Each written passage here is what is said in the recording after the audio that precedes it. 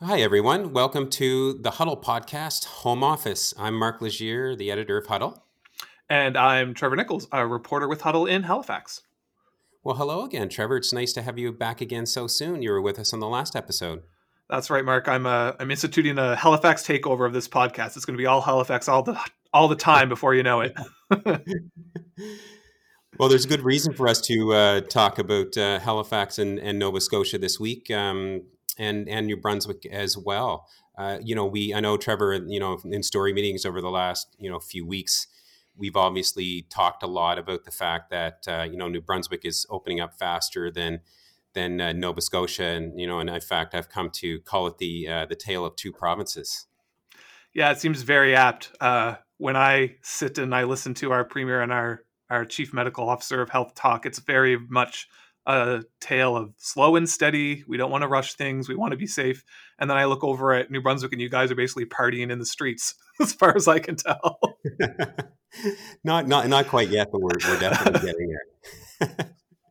And there's good reason. There's good reason for that. The situation in PEI and Nova Scotia and New Brunswick has been very different. And in terms of the caseloads and the deaths, and we did see New Brunswick start to open up further last week with another new phase. But what's the mood like in Halifax right now and in Nova Scotia? Because you're obviously not quite there yet.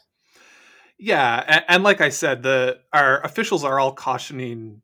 We have to be slow and steady. We have to be safe. We want to do this right. But I know that among residents and especially our business community, there's an itch here. People want to start getting back to a little bit of normal, and I think it's amplified by the fact that our neighboring provinces all seem to be doing that much faster than us. I think we all recognize that the situation is different in Nova Scotia, but nevertheless, people are eager to start getting back to some kind of normal.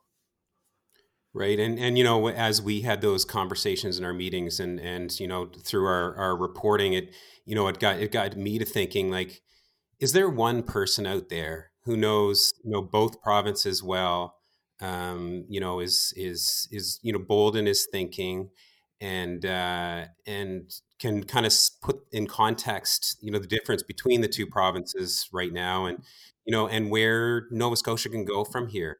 And that conversation inevitably leads to Don Mills, the former owner of Corporate Research Associates. He's a longtime pollster, but not just a pollster. Trevor, also a great analyst, and thought leader, for lack of a better phrase. And so we wanted to reach out to Don for his thoughts on things, on where New Brunswick sits, where Nova Scotia sits, and how quickly Nova Scotia should be moving to kind of keep pace with what's happening in PEI and New Brunswick. And as you can imagine, Don thinks we should be moving quicker. Yeah, I'll be really interested to listen to what Don has to say about this. He does have, like you say, he's grounded in both provinces. He has strong opinions, and they're opinions that he can sort of back up with a wealth of knowledge. So I'll be really interested to get Don's take on what's happening in Nova Scotia versus New Brunswick. Yeah, and he has been obviously active since he sold Corporate Research Associates, and it's now Narrative Research. He has been still kind of out there and active. He's very expresses himself a lot through social media, like Twitter.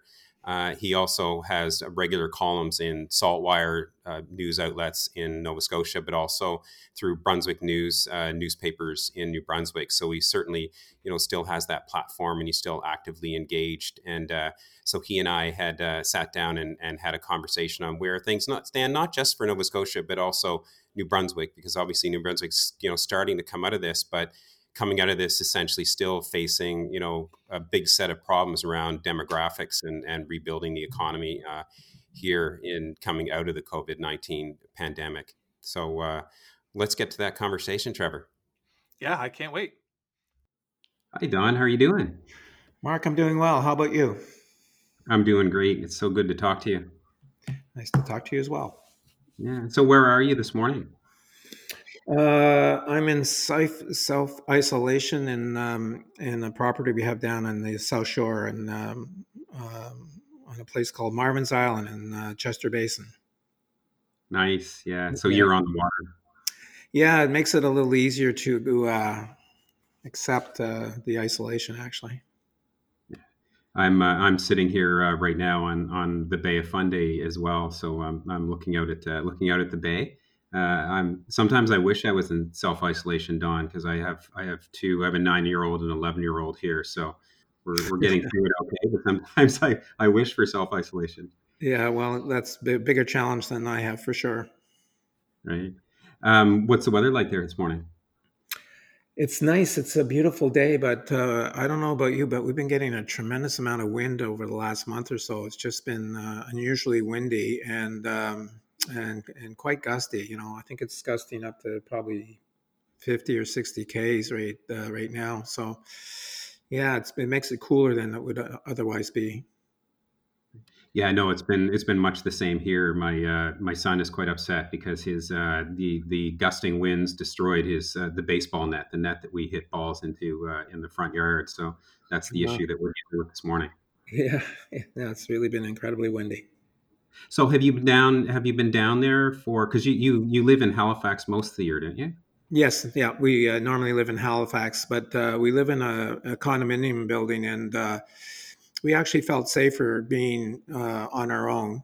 And so we moved down here in the middle of March, and then we've been here almost constantly since then. We've had to go in the city a couple times for things, but 99% of the time, this is where we are. Is it nice to on some level to spend some time outside the city? Well, when the weather is decent, it's really nice. I mean, we live in a very quiet place down the South Shore. I mean, there are few permanent residents on the island. It's an island that's connected by a causeway, and there's probably only about a half a dozen properties that have permanent people in it. So it's very, very quiet. And of course, it's like a park, so we can be outside and walk and really not see anybody. So it's very safe that way and very calming actually, as you know, to be near the water in general. So yeah, it's not a hardship. The only hardship is not to be able to do kind of what you want to do when you want to do it. That's the thing that's starting to get to me actually. After how many weeks has it been? I don't know, 8 weeks or something like that. It's starting to get to me.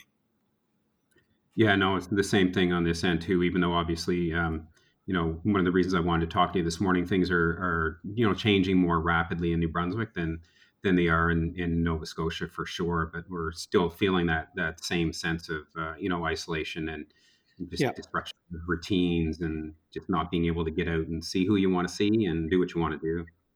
Well, it's particularly hard for us. We have a really close family. There are in our family there are about 50 members of our family in the Halifax area, and we spend a lot of time with our family. We have especially our kids and their kids, and that's the hardship for us.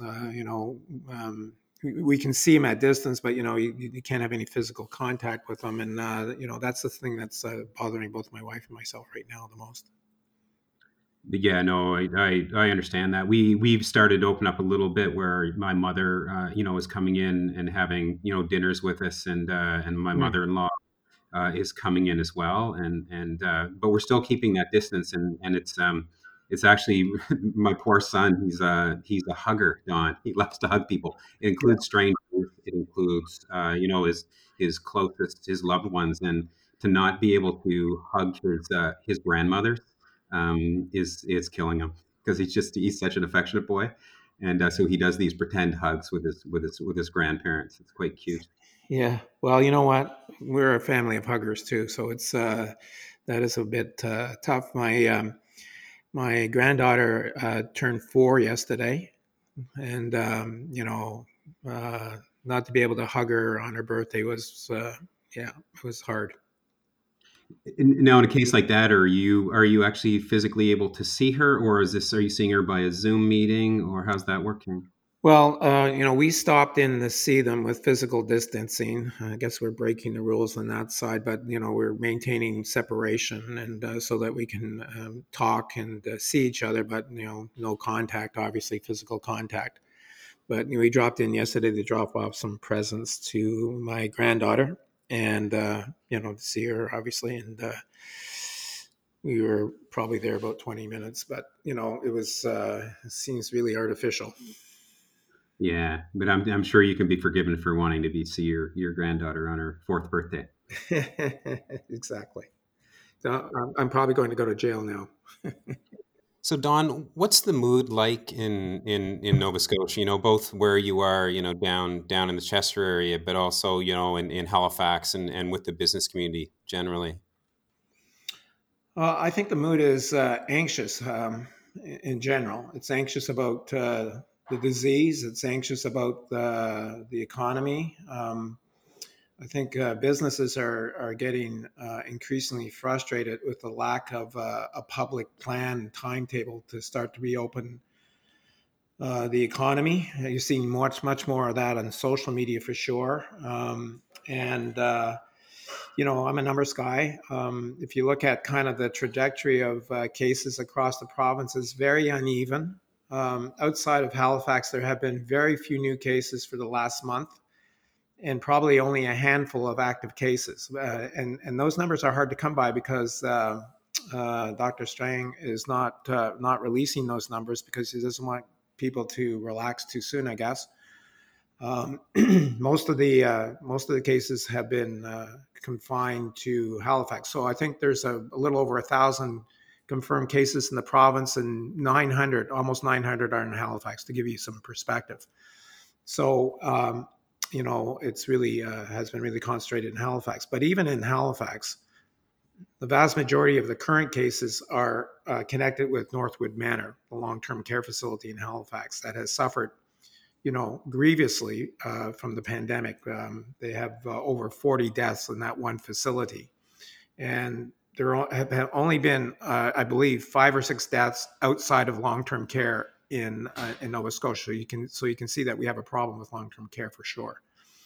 As of yesterday, there were, I believe, 23 active cases outside of Northwood Manor. So those are pretty small numbers. And if you look at what the Center for Disease Control in the States have been advocating before reopening economies, is to have 14 days of declining number of cases, and really to have very few active cases. I don't know if they've come up with a number target, but it's not zero. It's not to get to zero.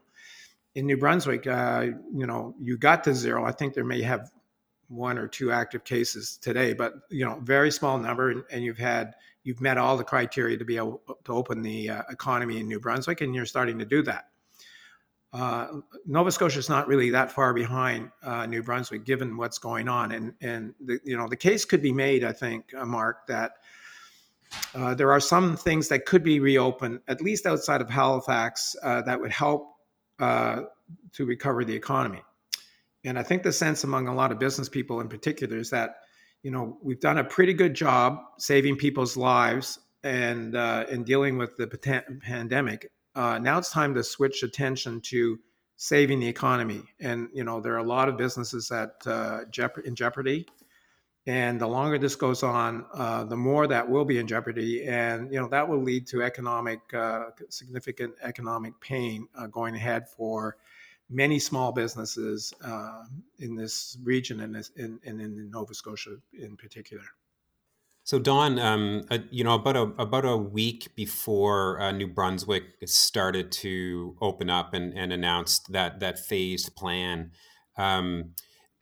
David Alston and Marcel Lebrun, tech entrepreneurs here in New Brunswick, had written a couple of pieces for Huddle, kind of trying to start that conversation here. They've been hearing some frustrations in the business community. They'd had their own frustrations, as business leaders and community leaders, certainly understanding why we needed to be cautious as we, found our way out of this, into a recovery. But at the same time, wanting to see things open up as the numbers started to tell us a story that could happen. And I had those guys on an earlier podcast here, and we chatted about that. And not a week later, and those pieces were enormously well received in New Brunswick, and we realized that there was an untapped conversation in New Brunswick, because there hadn't been at that point a lot of conversation about opening up. Suddenly, a week later, the provincial government here was announcing the phased recovery that's now underway here in New Brunswick. Is that conversation happening in Nova Scotia? And I know you've been very active in terms of your writings, and also in terms of your activity on Twitter. And I know you've been pushing this conversation there. Where is that conversation? Well, it's increasing every day, Mark. If you were following my Twitter feed, for instance, in the last several days, there have been hundreds of people responding to the things that I've been putting out there, and there is a conversation that is urgent to happen, I think, among people, because they haven't had the opportunity to do that. And you're just, not everybody's in agreement, by the way, with the things that I'm suggesting, but nonetheless, it's creating a conversation. I think that's important. The public really hasn't really been heard, or the business community has been heard well enough in terms of their concerns and issues going forward. So, those conversations, I think, are getting louder, and mostly a respectful manner. It's not, by the way, it's not being critical of anything the government has done up to this point, because the government, I think, right across the region, has done a really quite an outstanding job of flattening the curve. But it's disingenuous to say that the curve hasn't been flattened and controlled. It has. The numbers speak for themselves, and people are starting to see that. And now they're trying to figure out what's next for them. And if you don't have a sort of a plan to go ahead, that all that does is create uncertainty. If the government were to come out tomorrow and say, listen, we have a plan, but it's not starting until June the 15th. Well, people might not be happy about that delay, but at least they'd have a date to look forward to beginning, opening up the economy. The uncertainty, and I know this from my life as a market researcher over a long period of time, and certainly actually causes more problems than clarity of what the proposed plan might be. So, I think everybody agrees that we have to be cautious and we don't want to open up too soon. But again, it's supposed to be driven by data. And the data would suggest that there are parts of Nova Scotia that are in a position to start opening up some services in local economies. And, yesterday I put out a few examples of that. So one example is elective surgeries. The hospitals have actually done, have been partially closed down since the pandemic, right? It's been all focused on the pandemic. Visits to emergency rooms are down somewhere between 30 and 50%. There are no clinics happening in the hospitals. There are no elective surgeries going on. And those pile up every day. They get, it gets worse and worse every day. So does it not make sense in a place like Nova Scotia? If you don't want to open it up in Halifax, fine. But there are hospitals doing surgeries outside of Halifax, under normal circumstances every day. Why not open up elective surgeries in those communities? And, that doesn't mean people are traveling from Halifax for those surgeries. It's people in those local communities that are going to be served and served earlier. And if the hospitals aren't being used for COVID, and there are 9 cases in the hospital right now in Nova Scotia, 9, 4 in ICU based on yesterday. It's not a big pressure on the current hospital system. The resources are there to certainly do kind of what needs to be done in terms of serving other people. So I think that's something that we could do almost right away, and open up that. There are other services like dental services, for instance. Those could be opened up right across the province right now. There are virtually no active cases right now, and there haven't been for some time. Like, where I am right now in the western part of Nova Scotia, the number of cases have not changed in 4 weeks.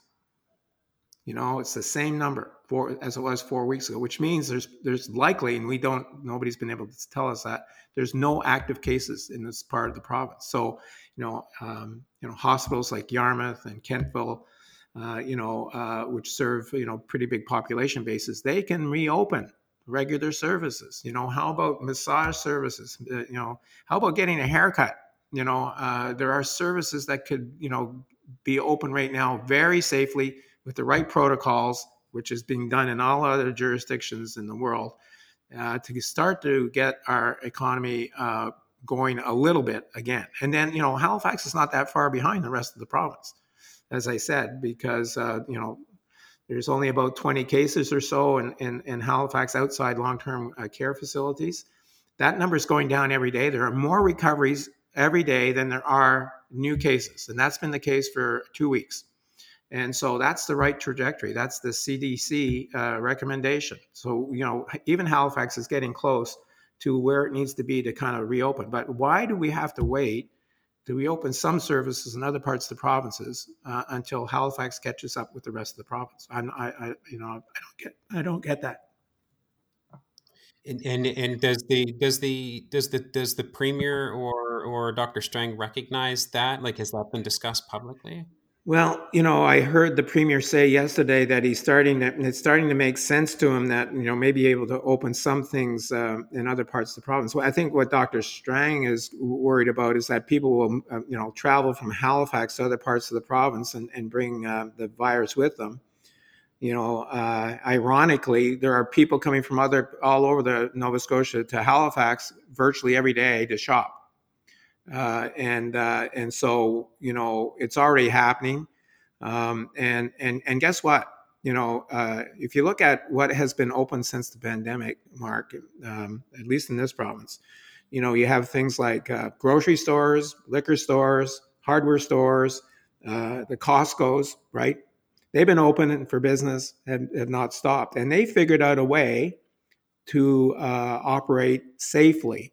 And really, there's been no evidence, none, of community spread in Halifax because of those activities, let alone across the rest of the province.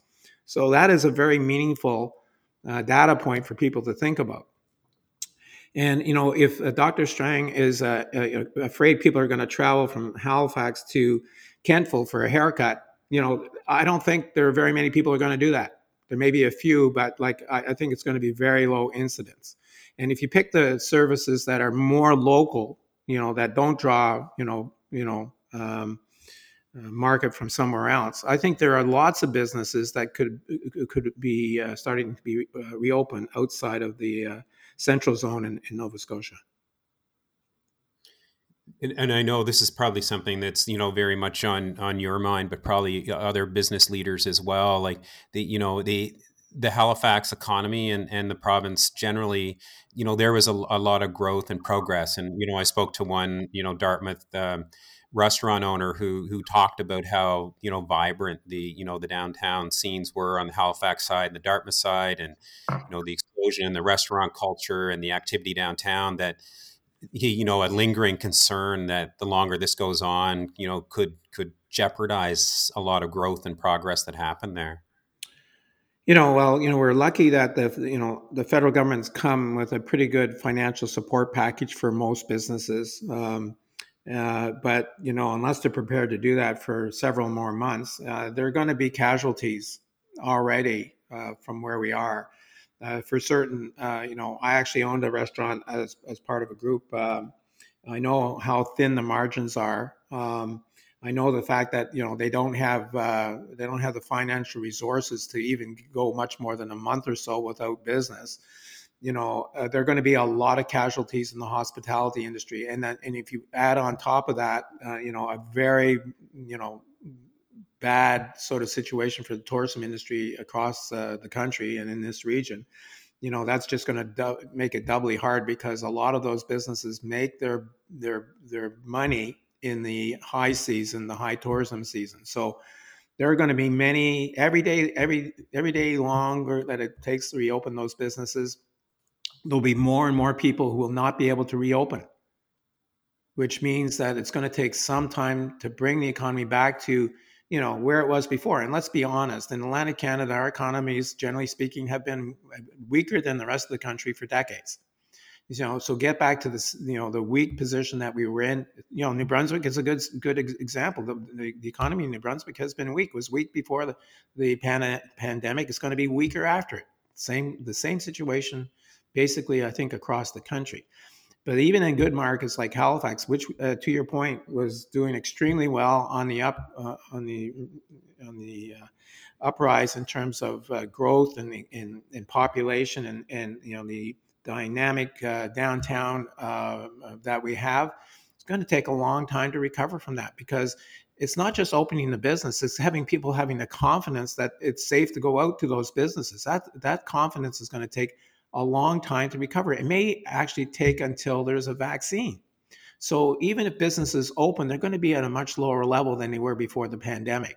And some businesses won't be able to survive on the lower volume. So there will be ongoing consequences to the virus economically for many businesses. So I think the number in Nova Scotia is that there are 30,000 people, roughly speaking, who work in the restaurant and bar industry. 30,000. I think we're going to see a significant fewer number working in that industry for the foreseeable future. I don't know how many, but it's going to be significant. A quarter less, a third less, very possibly, because people just won't be able to survive even the reopening of the economy, because people, the market demand will be less for the foreseeable future. Now I know, because it's interesting to talk to you about this, in the sense that I'm sitting here in St. John, New Brunswick, and certainly very well connected to Halifax, particularly through our reporters there, and we talk every day. But we have had this conversation on a daily basis now here with them about this kind of tale of two provinces situation, and even here, sitting here in New Brunswick right now, there's this this feeling like things could open up, with PEI this summer, and even if New Brunswickers and Islanders can't go to Nova Scotia, and that at least we might be able to travel to PEI, or have Islanders travel here to New Brunswick and open that kind of tourism economy.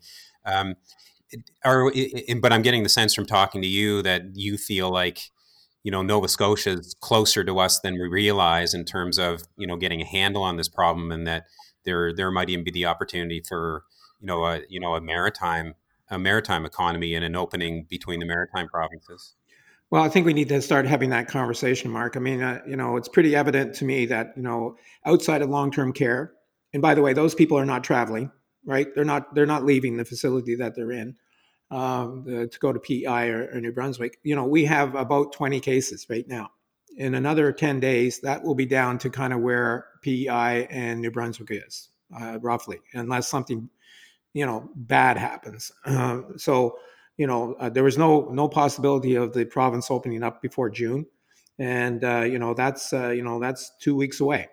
So we're on the right trajectory to be in the same situation, I believe, as PEI and New Brunswick. Even the cases in long-term care will be resolved by that point.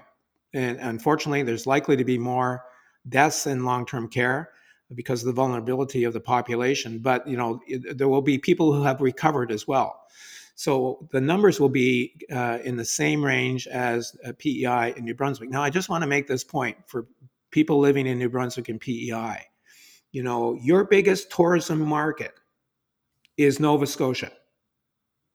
And you need to reflect on that fact.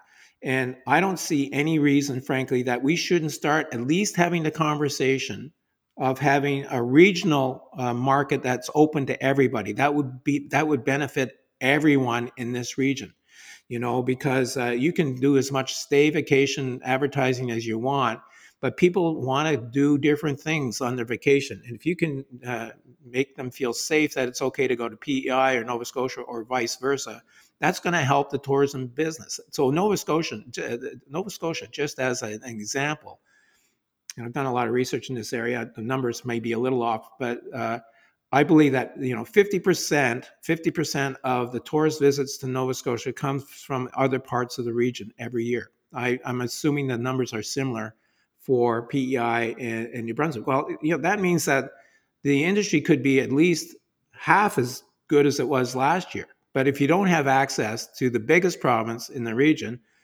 the numbers for tourism are going to be dismal. They're going to be very, very bad, even if people stay home and do something in the province. They don't spend the same way in their own province as they do when they go to another province. That is a fact. So if we can't open it until July 1st, that's fine. But let's have the conversation. Let's have the conversation. And I think that we are certainly, if everything continues on the current trajectory, we will be in a situation where that is very possible, and that will make people feel better, frankly. And the goal was never to get the zero and no virus, right?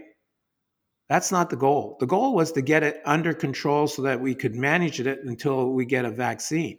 So the virus is still going to be out there. I mean, if people think that by keeping it closed down for another, 2 months, the threat has gone away, that is not the case.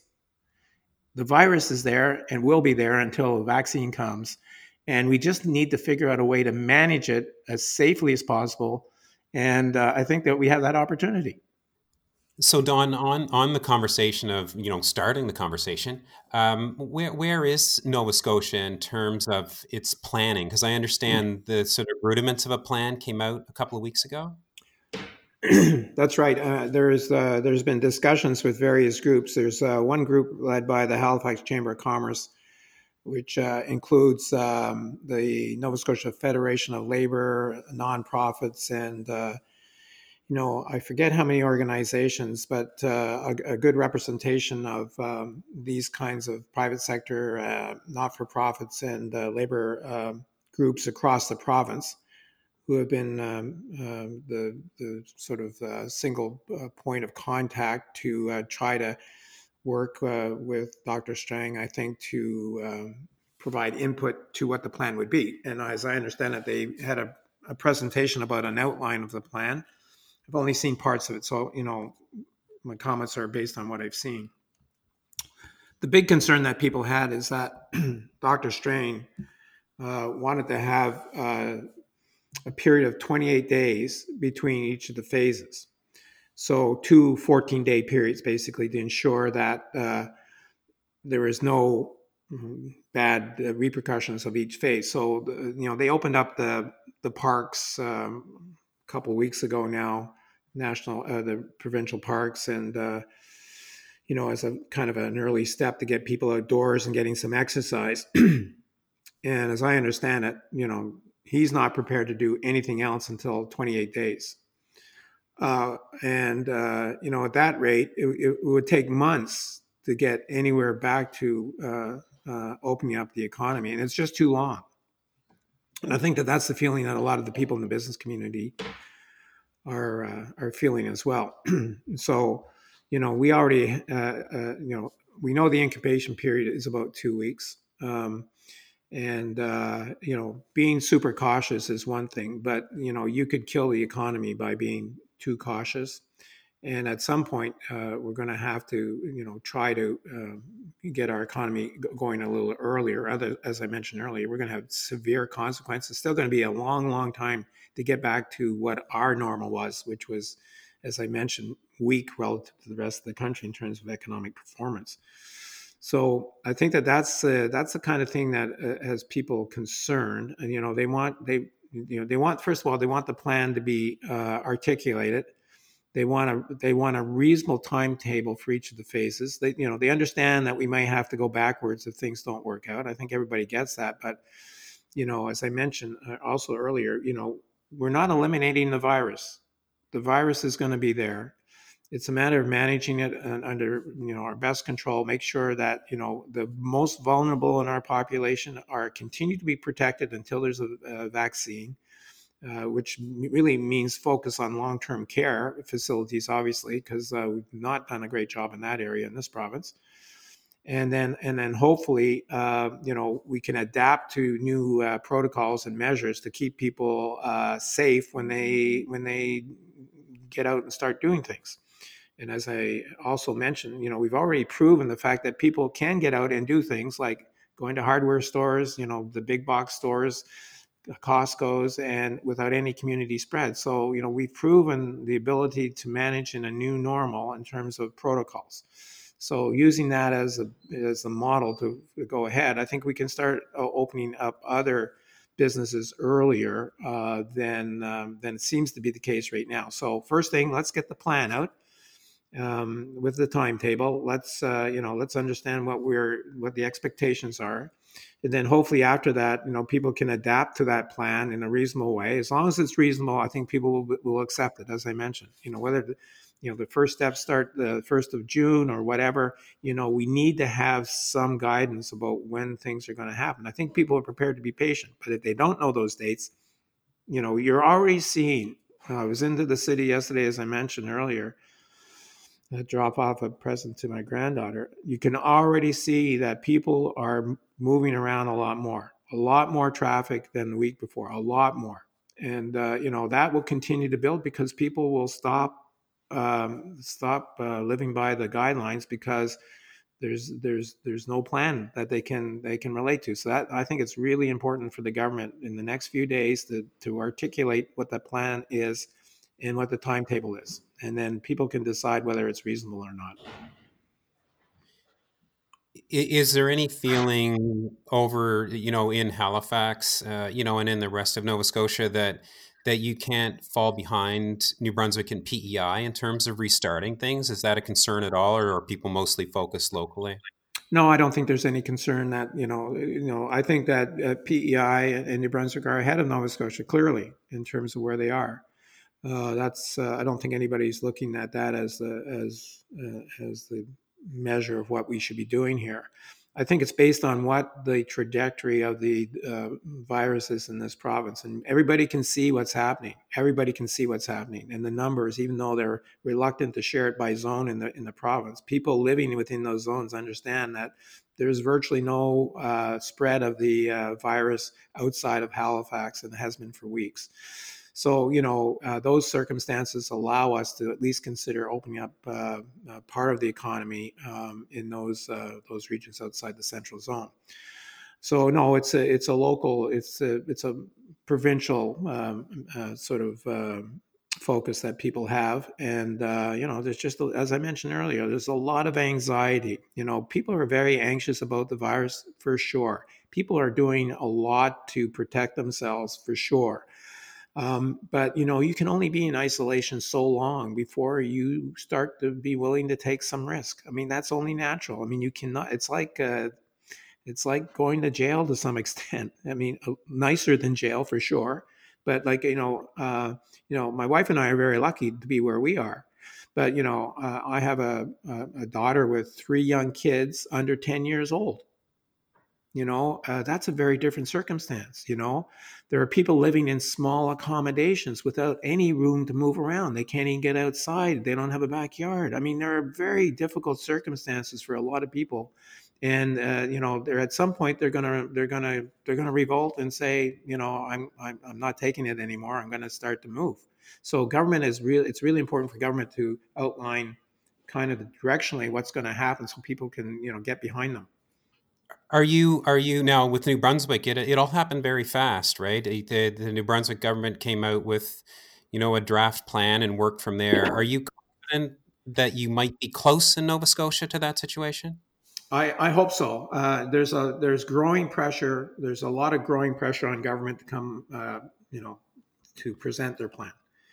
And as long as it's reasonable, if it's different, if it's significantly different than what's going on in our neighboring provinces of PEI and New Brunswick, for instance, if it's much slower, as I mentioned, having 28 days between each phase, I think there's going to be resistance to that.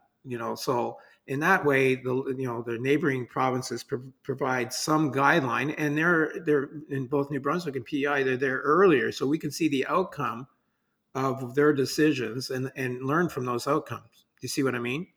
And so if the guidelines for reopening are significantly different in Nova Scotia, and when Nova Scotia reaches the same point that New Brunswick and PEI were in terms of opening up the economy, I think people are not going to accept that. I think they will be questioning the wisdom of the decision. And as I said, I think the government's done a terrific job up to this point. They're being super cautious, but at some point we have to turn our attention to saving the economy, because it's going to take a long while, frankly, to get back to where we were before the pandemic hit. And, there's going to be significant economic pain in this region, which is, relatively speaking to the rest of the country, much weaker in terms of economic performance on the best days. So we're going to see this for, I think, several years before we get back to where we are, in January.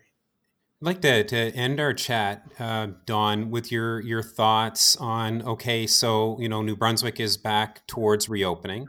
We're hoping that Nova Scotia is, close to doing the same. But then there's the look ahead, what we're going to be obviously facing the same demographic challenges, the same rural urban problems, the same labor force issues. And I know you've reflected a little bit of what does this mean for the New Brunswick and Nova Scotia economies going forward? What do you see as the things that we're going to learn from this? The challenges, the ways in which we can possibly grow and become stronger coming out of this. Well, I've been talking about these issues for more than a decade. There are structural problems that we have in Atlantic Canada that are different than elsewhere in the country. We have a disproportionate number of people living in smaller rural communities across the region. Almost twice as many proportionate living in rural communities, many of whom do not have, the economic basis to provide full-time employment to those people. We've had, up until very recently, we've had population stagnation that has crippled economic growth. The country grows every year. The population grows by about 1%, which contributes to economic, growth as well. Until recently, we've been virtually stagnant in that regard. Now, in both Nova Scotia, particularly Nova Scotia, and also New Brunswick, there has been, an improvement in population growth, and that has, and PEI as well. By the way, PEI has actually led in terms of population growth, but PEI has had the best economy as well in Atlantic Canada, partially as a consequence of growing their population. Because those people coming into the province need to have places to live, they need to buy food, clothing. They create economic activity. And interesting enough, I've used PEI as a model for the rest of the region. People who say, "Oh, we don't have enough jobs for immigrants or new people coming in," those people create jobs. PEI is proof of that. PEI has gone from double-digit unemployment before the pandemic to a point where they would soon have the lowest unemployment rate in the region, with a larger workforce. And in New Brunswick, the unemployment rate was going down because more people were leaving the workforce, not because the labor force was growing. It was actually not a good trend. So the continued focus on population growth, which largely happens in urban areas, to start to rebalance the economies in Atlantic Canada to look more like the rest of the region, I think continues to be the priority. And, immigration is probably the only way you can do that legitimately going ahead. So, that continues to be a big issue. We have proportionally, another structural problem that we have in the region is that proportionately we have more people working for the public sector than the private sector. And in fact, with this pandemic, those the people working in the private sector has greatly diminished. The numbers working in the public sector have not diminished that much. So the proportion has actually gone even higher for people working in actively working in the workforce in the public sector relative to the private sector. So in Atlantic Canada, 1 out of 4 people, based on the most recent statistics, work in the public sector. In Canada, that number is 1 in 5. So we have 25% proportionally more people working for the public sector. Now, how does that help the economy grow? It doesn't. It's a lag factor for economic growth. Because if you believe, like I believe, that the private sector is responsible for economic prosperity in terms of growing jobs through services and goods produced, and it's the public sector's job to ensure services are provided to everybody as equally as possible. We're playing a man short in terms of economic development in this region, and that just got worse. So economic prosperity is dependent on a very vibrant private sector. Our private sector is proportionally smaller than elsewhere in the country. So those structural issues remain and are actually, in some cases, a little worse. So I think that those are things that we need to continue to focus on. With an aging population in New Brunswick and Nova Scotia in particular, like we need to have more people come and live in our provinces. And those, by the way, those people come, where do they live? They live in urban communities because that's where the best economic opportunities are. So, that's what's happened in the rest of the country for the last 60 years. And we had not had that, our share of that immigration stream and population growth in urban areas. That's one of the reasons why proportionally we have more people living in rural parts of our provinces than elsewhere in the country. So those issues, those problems remain. When you sort of look to the future, what are the optimistic signs that we can work our way through this and get back on a growth trajectory? Well, I sit on an advisory board for a small company that's just been around a short time. It's called New Scotland Clothing and New Scotland Brewing Company. And, it's very interesting to see how that their business is adapting to the new reality. In both the clothing side and the brewery side, they're finding new streams of revenue because people can't come into their locations. So on the brewery side, for an example, they're doing a pretty good business, frankly, on home delivery. That's really made a big difference to them and it's allowed them to kind of to be able to survive this pandemic. So. On the clothing side, they're relying a lot more on online sales. Those haven't been quite as strong as being able to come into the store and buy stuff. But still, it's you can see that there's new channels being created for businesses that I think will remain afterwards. We had this discussion yesterday that it's very likely that home delivery for craft beer and wine, frankly, are likely to continue and provide new sources of revenue for those kinds of businesses. So. Businesses are very good at adapting in order to survive and prosper. I have a lot of confidence in the business sector to find new solutions to getting their business growing again and finding new ways to serve their market and their clients. So, that's the nature of the business world. It's an evolution always. In the 40 years that I ran Corporate Research Associates, I remember the first days of that business. There were no computers. Everything was done by hand, including, using typewriters to type the reports. There was no internet. There was nothing, and we saw the transformation of the business and over a 40-year period was remarkable. It was night and day. And, businesses have to be able to adapt. Most successful businesses will adapt. As I said, it will cull out of the marketplace businesses that probably didn't have a future to begin with, and it will create new opportunities for other businesses. But I want to say this because I think this is really an important point that anybody in business needs to consider. This is an opportunity for most businesses to be prepared for reopening the economy and doing better after the economy is reopened. Be smarter than your competitors. find new ways to deliver your services, service your clients at a higher level than you did before. And the people who are preparing to reopen right now are going to be a lot more successful than the people who are just only focused on survival. And that's what I did in my business over a 40-year period. I mean, we went through a lot of negative economic period. The Great Recession of 2009.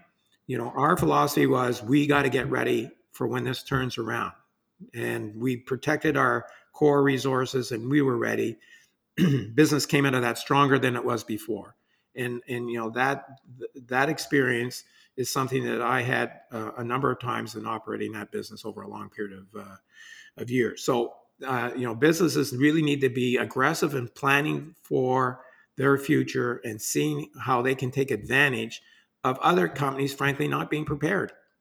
And that's the nature of a competitive marketplace, frankly. And I know a lot of businesses there are some businesses that are actually already pivoted to do that.